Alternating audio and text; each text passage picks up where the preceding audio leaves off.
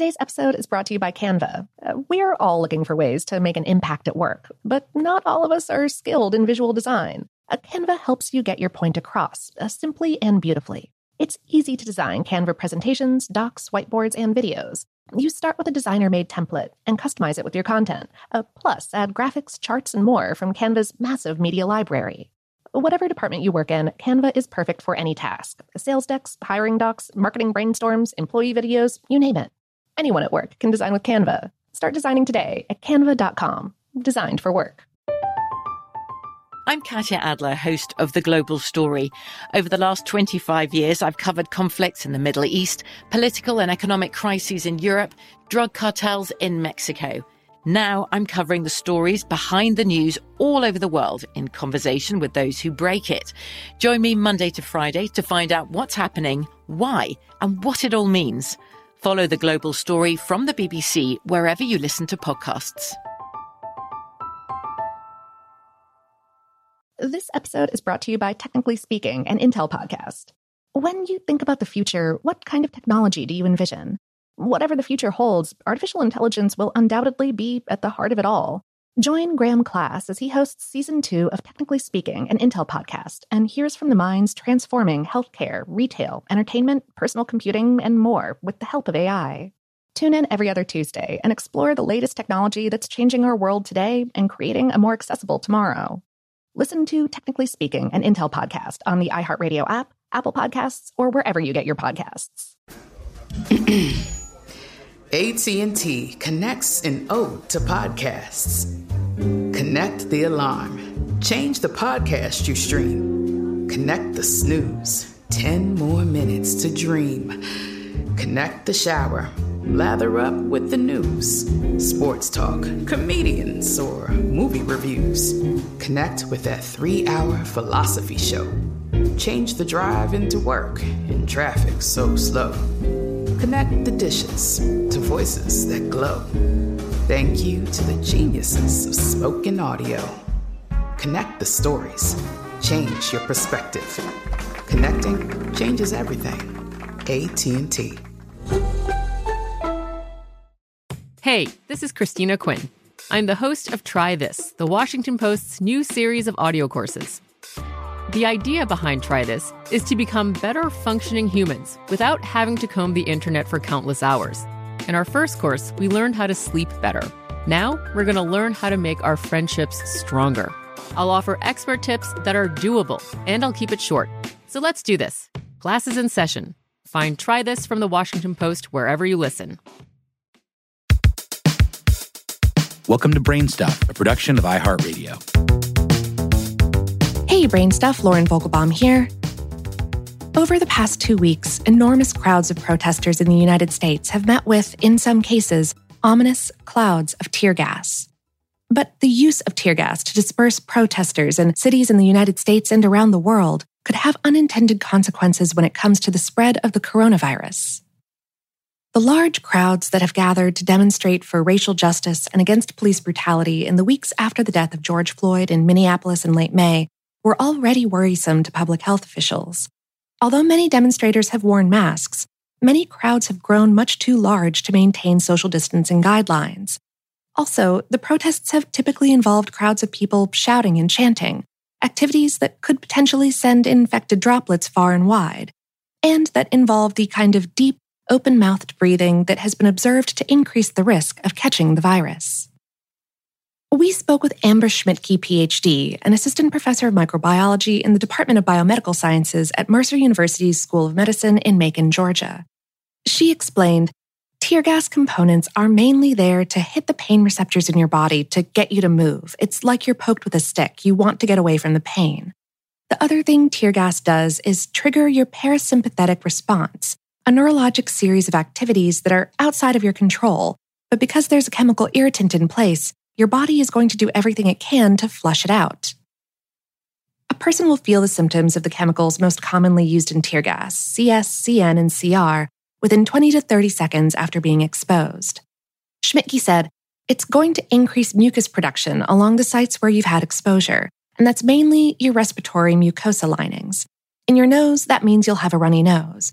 You're going to have mucus production in the lungs, along the trachea, your windpipe. You're going to want to cough that out. You're also going to want to salivate more than you ordinarily would. You're going to produce more tears. How much a person is affected depends on many variables, such as whether there's a breeze or how close they are to the agent. A person's eyes will sting, they may sneeze or retch. Schmidtke said, but the most dangerous thing is the coughing that will happen in response to the tear gas. It's a deep cough because you're trying so hard to get this out of your body, and it has the potential to spread viral particles rather far. It's your body's natural response to get rid of a chemical irritant, but it's the same mechanism that we're concerned about with virus spread. It's the perfect storm of things you don't want to happen in a pandemic. And, of course, she's not the only concerned party. During a June 4th, 2020 House Appropriations hearing on the coronavirus response, Centers for Disease Control Director Dr. Robert Redfield also specifically called out that the use of tear gas by police might help the virus spread. We also spoke with Forrest Brown, a resident of Atlanta who lives downtown, just 2 blocks from the CNN building and Centennial Olympic Park. The entire area has been the site of many Atlanta protests, past and present. The first weekend of the current demonstrations, he stood outside his building with neighbors with an eye on protecting their property when he got a whiff of a pungent odor, tear gas.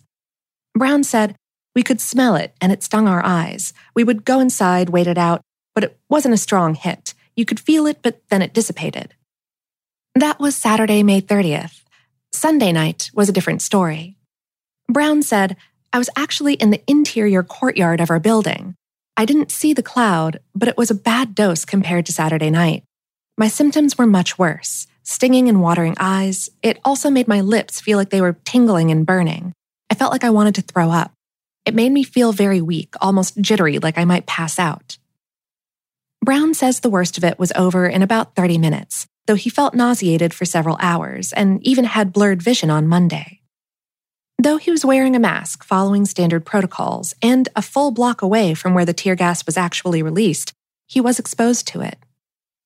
Schmidtke is concerned with the use of tear gas at demonstrations during the pandemic, not only because it potentially increases the spread of the coronavirus, but also because the same people who are at risk for COVID-19 infection, people with underlying conditions, are also at risk for side effects from tear gas exposure. Schmidtke said, "COVID-19 sort of blurs the lines between being a respiratory disease and a cardiovascular disease. The similarities aren't uniform, but if you have asthma, you're going to be at higher risk of complications from something like a tear gas exposure.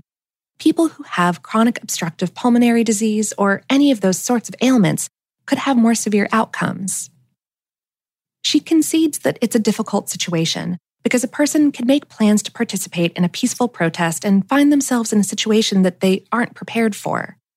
She encourages all protesters, whether they were exposed to tear gas or not, to make plans to be tested for COVID-19.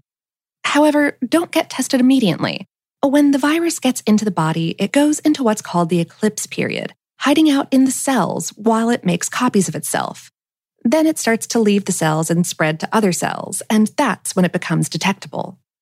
Schmidtke suggests that everyone who has been at a protest rally get tested between 3 and 7 days after participating, even if they're not showing symptoms, because of the high rate of asymptomatic carriers. CDC Director Redfield issued the same advice at the June 4th Senate Appropriations hearing, saying, "I do think there is a potential, unfortunately, for this to be a seeding event." Schmidtke said, "Protesters do have some things going for them. They're outside, they have the benefit of ventilation. They have sunlight. We know that UV light isn't advantageous for the virus. Protesters are typically young, but I wouldn't count on those things being some sort of anti-COVID security blanket." If you do come into contact with tear gas, Amnesty International says that gas masks are the best protection if they're properly fitted and sealed. Though if you don't have one, they recommend wearing goggles and a respirator or a wet bandana over the nose and mouth. If you're exposed, try to stay calm and breathe slowly. Blow your nose, rinse your mouth with water, cough, and spit. Try not to swallow because you want to get those irritants out.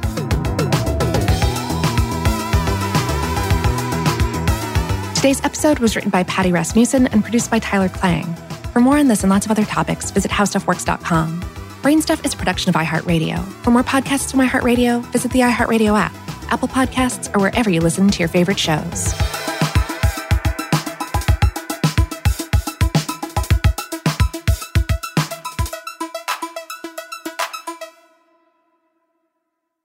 Today's episode is brought to you by Canva. We're all looking for ways to make an impact at work, but not all of us are skilled in visual design. Canva helps you get your point across, simply and beautifully. It's easy to design Canva presentations, docs, whiteboards, and videos. You start with a designer-made template and customize it with your content. Plus, add graphics, charts, and more from Canva's massive media library. Whatever department you work in, Canva is perfect for any task. Sales decks, hiring docs, marketing brainstorms, employee videos, you name it. Anyone at work can design with Canva. Start designing today at canva.com. Designed for work. If a new house is on your wish list in the next 5 years, grow your savings faster and experience your dreams with an Ohio Homebuyer Plus account from Kemba Financial Credit Union. A savings account specifically designed to save for a new home, where you can earn 7% APY, a $500 matching bonus, and a $1,500 mortgage closing cost credit. Learn more at Kemba.org. Offer expires March 31st, 2025. APY equals annual percentage yield. Restrictions apply. NMLS 292230. Equal housing lender. Federally insured by NCUA.